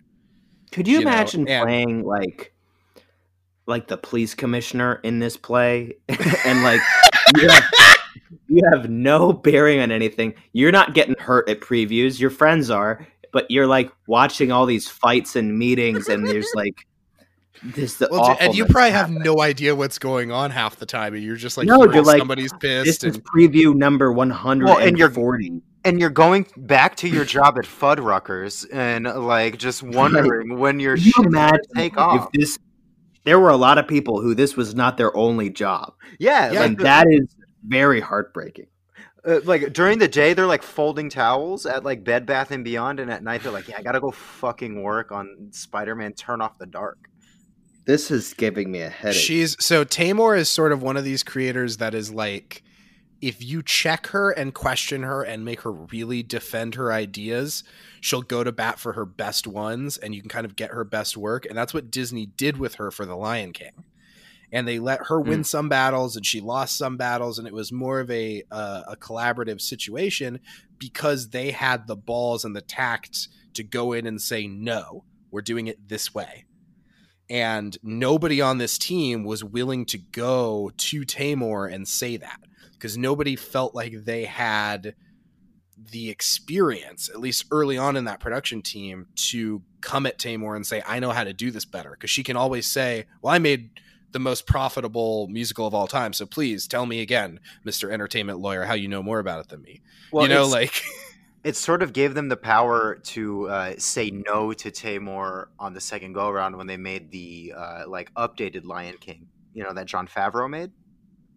Is because Jon Favreau came in and was able to say, I think I can do this better than her anyways. And her pitch, from what I heard, for because they did actually, like, out of respect, give her like a pass on the like CGI Lion King. Wild. And her big demand, she said, the only way it's going to work visually is you have to have a real live person in this movie to tie it down and make it make sense. And they were like, Julie, that's the Jungle Book. Yeah. But I think at the same time, she probably is like, I'm thinking about The Lion King more than any living person right now. I actually think that, like, if you look at the She Lion was King right. movie that happened, she might have been right. No, She might have been like, No, you might accidentally make the most boring fucking movie ever made if you don't put a person in there. and she wanted to actually like continue the technology of the CGI puppetry of like the puppetry she did on the stage show, and sort of like continue that and have Yeah, that's real one of those bad actors, ideas. That's you one of know, those other bad ideas. That where was The it's Lion King that Jon Favreau made. That was another one of the, Well, making yeah, another sure. Lion King movie is one of those bad ideas. well, what she did was like she's like, all right, coming in hot, good, reasonable idea you have to agree with, batshit crazy. Yeah. She's like, Well, and that's sort of what it seemed like from working with Tamor. We'll get to it later. Or there's a quote where basically they were asked, like the other, I think it was Cole was asked, like, how do you think you could have made things like at the end when Tamor left, like, how could you have made it a better working relationship with Tamor? And he paused for a second and gone, not hire her. Which is brutal. And I hope he did say that would make it even. now I do think that Bono and the Edge were equally to blame, because none of the songs from the soundtrack are memorable or catchy. oh, that shit is hot caca. I've listened it's- like when that. Oh. It's really bad, and they didn't have they refused to take any kind of input from other musical like musicians because they wanted to stick never it have to before. Andrew Lloyd Webber in their This own was a thing voice. we did. Right. We didn't come and try and emulate him. We want to be us, right? Which At is the same like a take. Yeah, and I understand that there is a point of like, it's 2005 and you're U2, you know how to make music, but then there has to also be this thing of like, maybe you don't know how to make this kind of music. Right. Well, and they Very similar thing happens within that same time frame of American Idiot, but it's like that's music that was kind of already written to be a rock opera kind of thing, and Green Day knew to be kind of hands off with that. The musical has to tell the story and has to intricately like lead you everywhere, and the actual like parts that are in between are filler for these big movements and moments that tell you the story and give you all the emotion and heart. And that from listening to the soundtrack, it has none of that. They have rock songs that would have been good in the background of a shitty Spider-Man movie. Right. And that's what they sort of quote, that the music was weak, because they quoted that Garfinkel was a weak creative lead and didn't give like a clear creative vision for the overall project. And that the script was so weak from Tamor that when they went to go write the music, they were just not as inspired as they felt like they like should have gotten to be. So they were basically like, well, yeah, how were we supposed to make, this is also my Bono, how are we supposed to make good music if the script's bad? Oh, how are we supposed to make good music if all the music is bad? That's Bono. I think you might be muted still, Spike. Well, you missed me doing a sick Bono impression. Oh, well, I'm sure we did. Not as good as mine, baby. So, and then also, Bono and Edge needed to be consulted on any creative changes made to the music, the script, the choreography. They wanted to be you lost me after music. I get like, don't fuck with U2 music, but when they're like, you can't change the choreography. So they want to be known and kept in the loop on all these changes, but Spider-Man is not a top priority for them. So Tamor produced all these emails later where she is like begging them to change lyrics, improve songs, or even attend rehearsals to see how things aren't working. But they just like are like ghosting her. However, Tamor couldn't get through rehearsals or previews without running into huge technical difficulties, and didn't want to make any changes to her story without being able to see it all the way through without anything messing up. Bono and the Edge were getting furious about the negative reviews and Taymor's unwillingness to change or budge. She was rejecting most of the new writers' ideas, and Bono and the Edge decided that she couldn't objectively judge the piece anymore, as it had become too personal for her to win arguments backstage rather than to correct mistakes in the script or make a good original piece of art, is what they said. So this kicked off what Taymor refers to in court documents as Plan X, which is pretty cool, badass kind of plan. It's a cool fucking name. It's a very theater kid name to name something. Yeah, it's like if a kindergartner wrote an action movie. I'm gonna go on record now. I'm gonna fucking say it. Don't ever give theater kids money ever again. don't give them power. Like if a theater kid hasn't grown out of being a theater kid by 22, fuck them. The fact that Anne Hathaway probably has a couple mansions should be fucking terrifying. It's insane. Like, oh man. So on CNBC, basically it's sort of what I said with that. Let's not hire Taymor quote. But they said Cole went on to say, we let her have so much freedom and have her way. And everyone told us that she works best when she makes stuff in crisis. And we're sitting there feeling the crisis, but we didn't know what to do. And we just decided to let Picasso paint. So they're sort of being told by people like, hey, she works best when you really put a fire under her ass. And she's like, hey, we're on fire. And she's like, yeah, guys, it's fine. It's the Lucas thing. Yeah, exactly. Where he's highlighting like Jar Jar, everything's CGI, and they're like, he works best when everyone thinks he's fucking stupid. Yeah. So after they removed Taymor, they made a new finale, and the new script focused more on the characters and less on acrobatic stunts, featuring, especially in the finale, which was the most complex sequence. They said that each actor had over 170 different programmed like sequence cues from that rigging system. So essentially, if you have 4 or 5, you have the Sinister Six, you have Spider-Man, you have the other characters. So you have like over 1,000 of these different cues that have to go off correctly just for the finale to go right. God damn. And so Taymor believes that the producers had started to meet without her and operating on what she called a twin track, letting her pursue the project, but also trying to stage the show without her, which to an extent seems true. But it's like, I mean, it would have been. You're a professional. You know this is going rocky. Like, it's not going good, Taymor. Like, you're a professional. You have to know that they're trying to figure out how to fix this.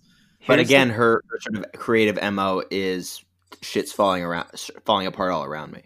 Here's the thing that Julie Taymor doesn't understand about being in a creative like team is that like everyone has a group chat without you, and you have a group chat with at least one person in the group too.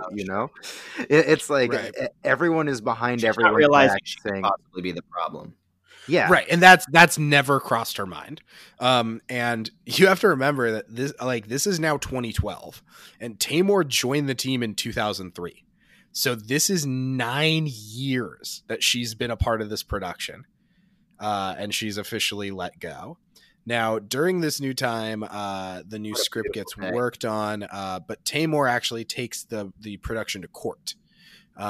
She claimed that this was a character assassination to pin the failings of the production solely on her, and they settled out of court for an undisclosed amount of money, but people have said it's around $200,000. This only added to the negative perception of the show. Theater kids money. So finally, after 9 years, 6 delays, 5 injuries, the death of a producer, multiple new producers added, 1 lawsuit, and 182 preview performances, Spider-Man Turn Off the Dark finally premieres in June of 2011. Thank you for listening. Everything went well. There's a touch bit more, but we're almost done. We are almost done, actually. Things to go nice for these people. Now, people generally agreed that saw the movie once it saw the production once it actually opened, that the new script was much more clear, much more simple. He was even able to inject a little bit of like Spider-Man fandom and like a little bit of like inside jokes of like, you know, like, should we make a musical about him? Like, well, that would never work. Think of all the problems you'd have. And like they had There's a an couple idea. jokes like in there, like poking fun at the piece What itself. if a musical knew it was a musical, guys? What? Hey, guys. Let's get but Ryan so on the that- Movie. If this play didn't happen and it didn't become as famous as it is for what happened, there would be a Deadpool play at this point, right? It would have been a Reynolds yeah. rap. Yeah. Now, That's good. Now, just because people agreed that it was much better doesn't mean that the reviews were good. It was still agrees on his poopy. yeah, basically. I mean, it was still panned by critics. The performers themselves actually got mostly good reviews. Like the actual cast got good reviews, but people still thought the story was bad. Yet something incredible did happen. Despite the negative reviews and the bad publicity, Spider-Man Turn Off the Dark was able to consistently sell out. They actually set the record for the highest grossing week of a Broadway show at $2.9 million. Do you think that's sort of just like they kind of want to see? It's like going literally. to a became- It was, I want to see the dead bird, you know? It was, Yeah. It became the room for theater kids. And you also like maybe you'll catch someone. Maybe Right. someone will and fall in maybe your lap. yeah, it has that NASCAR effect of like, is someone going to die? Yeah. You know, Exactly.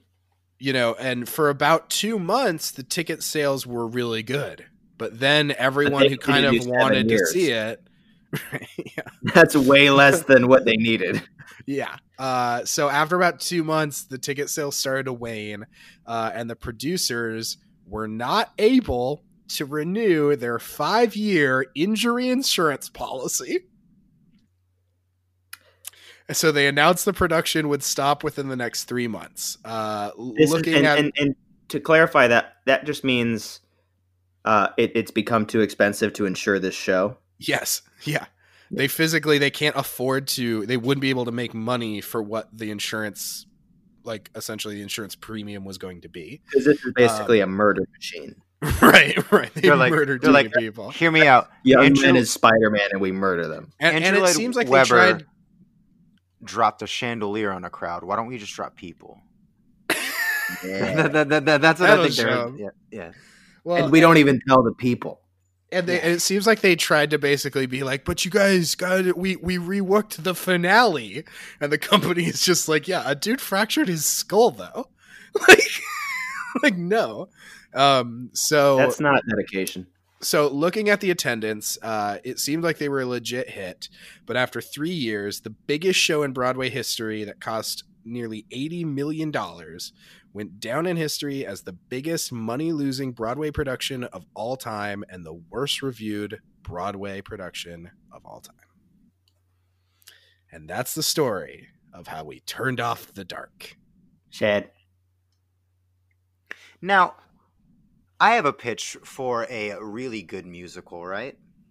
Mm-hmm. We take someone from history and we rap like we're on Sesame Street. I think my pig lawyer idea would be much better. Ain't no What law if to I say was a a pig grouch? can go to court. What kind of lawyer do you think he'd be? He'd be a tax attorney to help you with your audit. Oh man. Well, this was a lot of fun to research. This whole story was crazy. There's a really great documentary by Wait in the Wings on YouTube. If you care to watch that, there's some really cool footage in there, and some sort of interview snippets and stuff that's sort of laid out that I couldn't fit into here. And there's sort of an oral history book about this too, right? I believe so. I mean, People want to go digging into more of this. Go dig into more of this. It's Every, an interesting thing too. Where go ahead. I'm sorry. Every Broadway show has a show book, you know, like and like kind of like chronicles like the production. So like This one This probably one's had- 900 pages. Yeah, this one's bigger than Battlefield Earth. Well, it was like truly marred by development hell issues at every stage. Like from pretty much being greenlit as this is going to be a musical, it like from that point on, literally they always hit problems. Nothing went smoothly. So now we have to ask the question, right? Like, was it worth it? No, because you don't get everything. These have all, I think, been worth it so far because ultimately the thing is released in full. And that's because, like I was saying, there was a sane person in charge. Mm-hmm. This wasn't worth it because nobody got what they wanted, and the thing never actually happened. Actually, correction, man. One person got what they wanted, and it was Andrew Lloyd Webber. Yes, that's the real victor. Yeah, the only winner is Andrew Lloyd Webber shoving his flaccid dick in Bono's face and twirling it. Bono and Like the Edge that, are bitch? like frantically Glasses off. adapting like an Iron Fist musical. Well, Just had a actually, little character. one thing I wanted to ask you guys was if that James Cameron Spider-Man got made, do you think that the Tom Cruise Iron Man would have gotten made? Because that feels like the natural next thing that was like floating around at that time, and would have been like Well, that next Iron flavor. Man was so unknown until the movie, kind of. Well, because he was Iron Man definitely was like a cheap backup enough to character. make. That's why. Right. It was But at like that time, Antonio mid-90s, Banderas. everybody's cheap enough to make. Yeah, Antonio Banderas was the other guy that was sort of up for Iron Man with like Tom Cruise being developed. It was like That's incredible. that was like a post Zorro thing. They were like, yeah, he could really do it. And he's like, I am Tony Stark. Antonio Stark. That was Antonio his whole Stark. read, and then he dropped the Yes. script and walked out of the room. Yes, we have a. You'll home. know how to call to hire me. No, I Um, that I honestly recommend anybody reading that scriptment because it is fucking buck wild if you want to just have an interesting night. I think So- if Cameron... Go ahead. Oh no, you go ahead. I've been doing that all night. It's like... I think about this a lot, about the fact that X-Men was the first one out. Was the entire... sets in motion everything that comes after it. That the first two major superhero movies to come out are X-Men and Spider-Man. Mhm. And then the sort of landscape is lost in the woods for like 6 years where we don't know what to do until Dark Knight and Iron Man come out as the two templates that we are all still kind of mixing and matching. Still kind of using, yeah. So Now- all The those thing movies there have the is- same producer. It's A.V. Arad. Yeah, who was just like, who bought the toys, basically. Yeah, Right? he, I thought, isn't he sort of he's the guy that owns the rights to the toys, thus he owns the rights to everything? kind of, but he is still like he was like on set of every single one of these movies, like making Yeah. decisions on like Ghost Rider and the Spideys, and like it's still kind of like in there for like Venom and shit. You gotta Sure. get Jamie Foxx back. It's not So- gonna work if you don't get Jamie back. So It's not there's gonna work if actually he's not Can we blue, talk telling Dane? you that. Can we please talk Dane? AV, Because I think we AV could get Dane Arad again. was actually given a bunch of notes from Kevin Feige on what to do with Amazing Spider-Man 2 to fix it, and he was like, I ain't doing any of that. Which was and this is why he's a modern master of our time. Yeah, truly the Julie Taymor of film. There is absolutely very little wrong with Amazing Spider-Man 2. For starters. also very little right. There's just very starters. little. No, For the for audience, starters- we're recording on opposite day. It's too short. I think we can all agree we could use a couple more hours. Yeah. Number two, And- the guy's not blue enough. Number three, that guy's not green enough. So, do you guys have any Come more thoughts, sort of, on this whole production? I obviously think it was not worth it to make this, as it would have taken just the simple math. Also, I kind of crunched the numbers on what everybody was saying on like the sets being this much, the theater being this much, and I still don't get how they blew $80 million. I really don't. Like, I was kind of doing the rough numbers, and I'm like, this feels like they laundered money or something. Bro, give me Like- $80 million You wonder how right now. Give me $80 really million. I'll fucking permitting. burn it. What was that? To that point of like, you wonder how much of that money is lawsuits and permitting. Mm-hmm. But to what I was trying to say about James Cameron is, had his Spider-Man been first out the door before Bryan Singer and Sam Raimi, Bryan Singer is kind of anonymous at that point, and Sam Raimi it's a bit of a left-handed pitch because he's not an action guy. So if Cameron makes the first good superhero movie before those two, I think that superhero movies might have then become defined by being the works of major directors instead of adaptations of major work. Yeah, And almost like by auteur. that metric, like, That would you have been the fast forward DCEU. 10 years later, I don't think theater is fetishizing getting these comic books off the ground. I think that it's a much more cinematic 2020 right now in terms of, like, right now these things are properties that have to be everywhere. They have to be in TV, in video games, in YouTube videos, in Disney Plus. I think that if Cameron makes the first good superhero movie, then superhero movies are something auteurs do. And now it's become this rare thing where really only Chris Nolan has made a superhero movie that feels like that's the thing, is you feel like you always hear these insane, like, they're always like, we really want, Robert Rodriguez to do Ghost Rider or whatever, like weird Marvel, like No, you they don't. we want Tarantino to do Captain Marvel 2, like, and Or you're like, what are you Spielberg talking doing, about? like, Black Hawk. Like, no, you don't. You just need that. Even like how Thor 3 is obviously filtered through Taika Waititi. It's not. It's this guy gives us some cred. We let him tell a couple jokes, but he had to make one of our movies. Right. I think that if you have a filmmaker who is running his own studio and decides that Spider-Man is cool before anybody else does, then you have a much more artistically centered landscape of comic book movies. Whereas Bryan Singer and Sam Raimi seemed to have just gotten the gigs. If James Cameron's Spider-Man had worked, we would have gotten the Martin Scorsese Joker.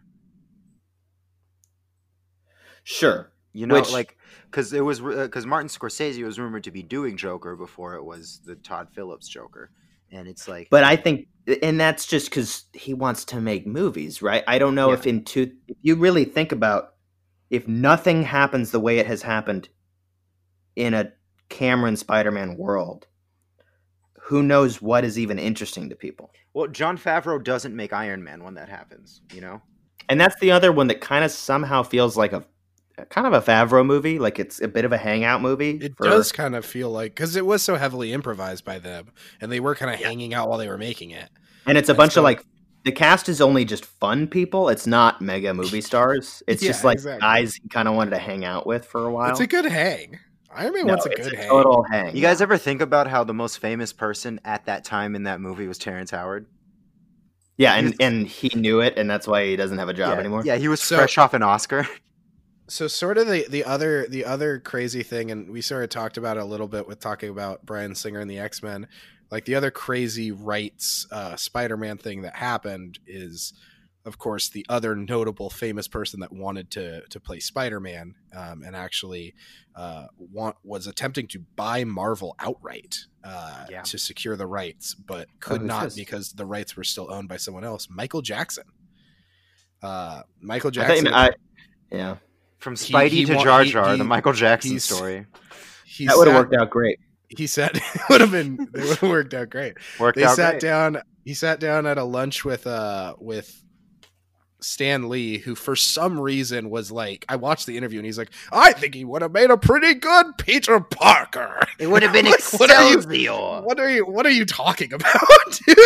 No, it's because everyone uh, doesn't want to talk about how Stan Lee is a dude that was just like, so you're going to give me a check for this?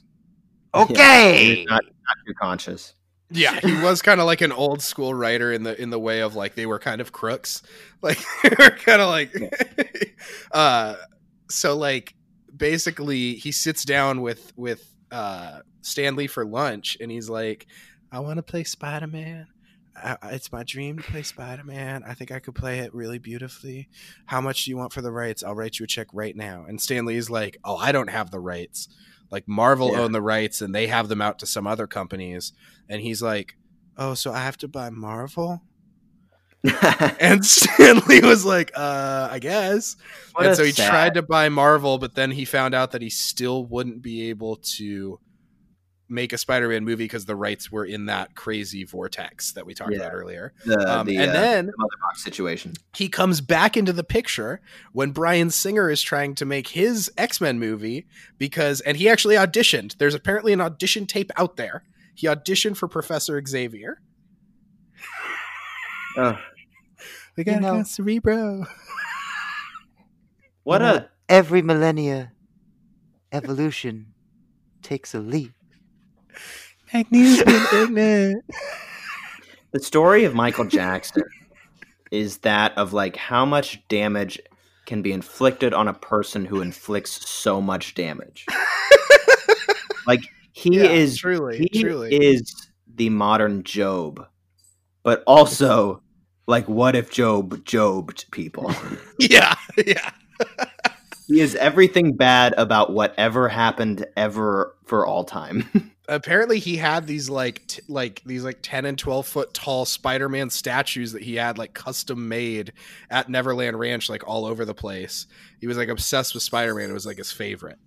And yeah, he thought he'd be a really good Professor X because he thought I don't know. He just thought he had some wisdom. They eventually, of course, went with Patrick Stewart, which is a different vibe. I have experience living in a house with children, so I think I can do this role well. I get to tell the children what to do. All right, we should move on.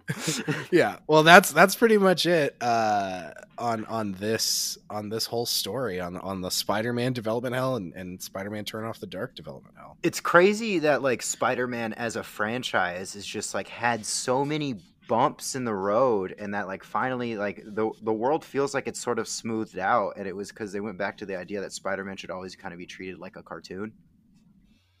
And right, that's when he works his best, right? Yeah, is when he's cartoony because he's supposed to be. And it's like Homecoming and everything after that has like figured it out. But before that, it was just because people couldn't figure out how they wanted to divorce Spider-Man from that concept of a cartoon. And there was a movie before Homecoming that felt very cartoony and good. Yeah, it really felt like an SNL cartoon. It really did. Like Amazing Spider-Man 2 I will wage this war until I drop my sword. It is as good as the ambiguously gay duo. All right, it's just quite good. It's interesting that Spider-Man is also maybe the most famous, maybe behind Batman, the most like famous and bankable superhero and costume and everything on screen, and never, Spider-Man 3 made a lot of money. Amazing Spider-Man 2 made a lot of money. Mm-hmm. When Spider-Man is bad in movies, he's still printing money. Not that those are both examples of Spider-Man being bad in movies. When Spider-Man doesn't work critically or creatively, he still makes so much money, whereas this musical does not exist. Yeah, he's sort of the pizza of media, right? Like even when Spider-Man's bad, it's still pretty good. Bad.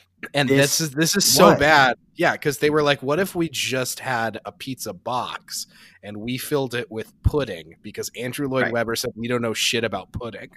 People think that like Spider-Man 2, Raimi's Spider-Man 2 is like many people think that's still the best comic book movie ever made. That the Spider-Man game is one of the best video games ever made. That the Spider-Man score for all three have been some of the best Spider-Man scores. That his comic book still sells out, that he's the best part of the Avengers movies. And this musical never was even not bad. Right. It never broached good. Here's my thing, though. Could it work again if it was given to someone else to just fucking redo now? Yes. That's the thing, is a Spider-Man musical, I feel like, is easy and doable. No, it isn't. What did we just? Did you? You should listen to this episode. It's not a Spider-Man musical because you have to swing him around and then he'll die. I think you can give the Dear Evan Hansen guys Spider-Man and they can figure it out. You know, it's not about those guys don't know how the camera for football works. But here's what I'm saying: football camera stuff is I think it could work if you had the right team to figure out how to overcome those hurdles in creative and interesting ways, right? Like Cirque du Soleil works out perfectly. And they figure out how to do all kinds of insane. It works out great. They figure out how to do all kinds of insane stuff. The SpongeBob musical is a really great adaptation, and they did a big choice, which was not having like suits or anything. They just have like kind of a nerdy guy in a suit and tie playing SpongeBob, and a big burly guy playing, you know, Mr. Krabs, and a stoner looking guy playing Patrick. And like, I feel like it's just making the right choices when adapting something like this to make it successful. I mean, I just think there's always money in the Spider-Man banana stand. I don't think they should attempt it again because I don't think Broadway or the world of musicals needs Spider-Man. Like, it's just not a property anyone's ever like, oh man, when I look at the theater, I just imagine a Spider-Man swinging through. Like, I don't know who asked for this, but you know, it's sort of that kind of thing. Damn. I think it could work, but it doesn't need to. That's basically. Yeah, you know? that's really the core. Is like I do think with somebody with the right creative team that could pull off the technical aspects and cared about and understood the project. But that's sort of like any project could work with that. You know what I mean? To be honest, though, it's like the one shining thing in there is like if you did make like a fun, cartoony Spider-Man musical, the geek chorus is a good idea. See, I'm out. I'm back out on the geek chorus. I think you just said a really crazy sentence. No, well, like you don't like thematically, it works to help tie the audience to the story, and you make them geeks because everyone's geeks. You know, I guess I understand what you mean, but my interpretation of how it seems Julie Taymor brought up the geek chorus was like a point of condescension. Like the only way she could understand Spider-Man was if her play admitted it was lame. No, literally, and that's what I'm saying. You have the other geeks like ripping on it, like, so he wears spandex, and they're like, yeah, but it's cool spandex. Yeah, you see, we changed that. You know, it's but like we've crested that hill now, and now geeks are no longer running the world. Now they're alt-right sort of soldiers. Like I think that now to represent geeks as like push in your glasses and say something about Spider-Man number 352. That actually doesn't exist anymore in terms of the sort of Uber fan that we have now. The Uber fan uses hashtags and like and just berates people who disagree. I think it's like a negative thing, the idea of if you made the geek chorus in 2020. Yeah, the geek chorus in 2005 is a different vibe because what the geek chorus in 2020 is problematic and kind of racist. And is like mad that anybody who's not a white man is playing anybody. Which again, if that's the take you want to bring to it, that's like pretty fun. My thing is, don't look at a lot of geeks online in 2020 and think what you think though. Okay, let me say something. I think that about 2 years ago, I've never said this out loud. I think that about 2 years ago, I went down this rabbit hole for about 3 days where I was just looking at, not following, all these like fan love, like, you know, fanboy accounts with sort of like bad faith arguments for everything. And then it tricked my Instagram algorithm, and now that's all I see. So I think I'm just in the dark fandom web of people hating everything. Yeah, I think, and I don't know how to get my algorithm to show me nice things. Because a lot of my guys are nice on my side of the internet, and but I get what you mean. Where it's like, if you guys went on Facebook and posted right now your takes on the Last Jedi. I'm a reasonable person. You know what I mean? What are you talking about? Everyone agrees with me. If it's announced that a black person is playing a character in the books who's white, you know what the top 400 comments are. Yeah, but like I think you're speaking to that as it's like still the majority, when I don't feel like that is the majority of people still. I don't think it's the majority, but I think it's the loudest. Right. One could argue a vocal minority. That's true. It is a vocal minority It- because it's- the majority I that can't- actually doesn't give a shit what they say is just not paying attention in those. Yeah, they don't give a areas. shit to the There's point of not commenting. comment. Right. You know, it's We like- all none of the three of us are commenting on the Screen Rant post about Jamie Foxx being brought back. But you can't create a geek chorus out of these out of, You can out find of a bunch of me, silent people. Wait, did I miss someone saying something about Jamie Foxx playing Electro? No, I was in those damn comments telling people if you don't like it, don't watch the movie. But like, He should be blue. I don't know why you get him and you don't make him blue. my thing is, I think they're not going to make him blue. I think they're going to make him full CGI, and he's going to be like Electro. Well, that's stupid. He should be blue with a little chip in his head. Dude, the chip And in he's the got head that blue shows eyes, the and level of he's got power eyes in and his ears on the head. streets here. Let's go catch a spider. Elektra is also the villain in the James Cameron one. So there you go. It's weird that there are Marvel heroes Electro and Elektra, and they could not be more different. Yeah, they're not. Yeah, they don't hang That out is at all. again just Same like outfits. Stan Lee stumbling into an idea. All right, fellas. Let's wrap this up. Yeah, Richard, what are we doing next week? So to keep the theme I see here is just like wacky characters, a group of people not being able to work out together. I want to do the Dungeons and Dragons movie. Ooh, interesting. Me and Kyle are big Dungeons and Dragons nerds. We play Dungeons and Dragons, and Geek chorus over here. all right, the Geek Chorus Yeah, coming there you out go. strong. I mean, like Toxic it is. online. It's definitely something that everyone has seen on a free HBO weekend, but I've never seen it before. I've actually never even. it has seen a frame of crazy. It has a crazy story and some other stuff that I'll add on the next episode. But I'm really excited to do that one. Cool. Fuck yeah. Well, Spike guys, isn't. roll This initiative. will be an ordeal. I will do this because I love you, but I can't handle shit like this. This swords and horses and dragons and realms, I cannot deal. So Dude, this this movie is like can't deal bigger with app it than either. Battlefield Earth. Well, it'll be a good time. You guys can I'm very follow excited. me on Instagram at Kyle Anderson Comedy. Check out my other podcasts I do with Josh Wolf, Control Chaos, and my other podcast I do with Mitch Holloman and Gracie Todd called Extremely Internet. I'm Richard Humphrey. You can follow me on Twitter at Rich Neasy, on Instagram at Rich Neasy. You can follow this podcast now at Dev Hell Podcasts on the Instas. So yeah, do all that. And you can follow me at HG Spike on Instagram. And you can catch me posting horrible things on that Instagram, Dev Hell Podcast on Instagram. Bye, demons. Blowing so much pack, look like Drift Race a movie. In here with the gang, every time we link a movie. Money tall, stack influence, put you back into it. Money tall, love Ferrari right now.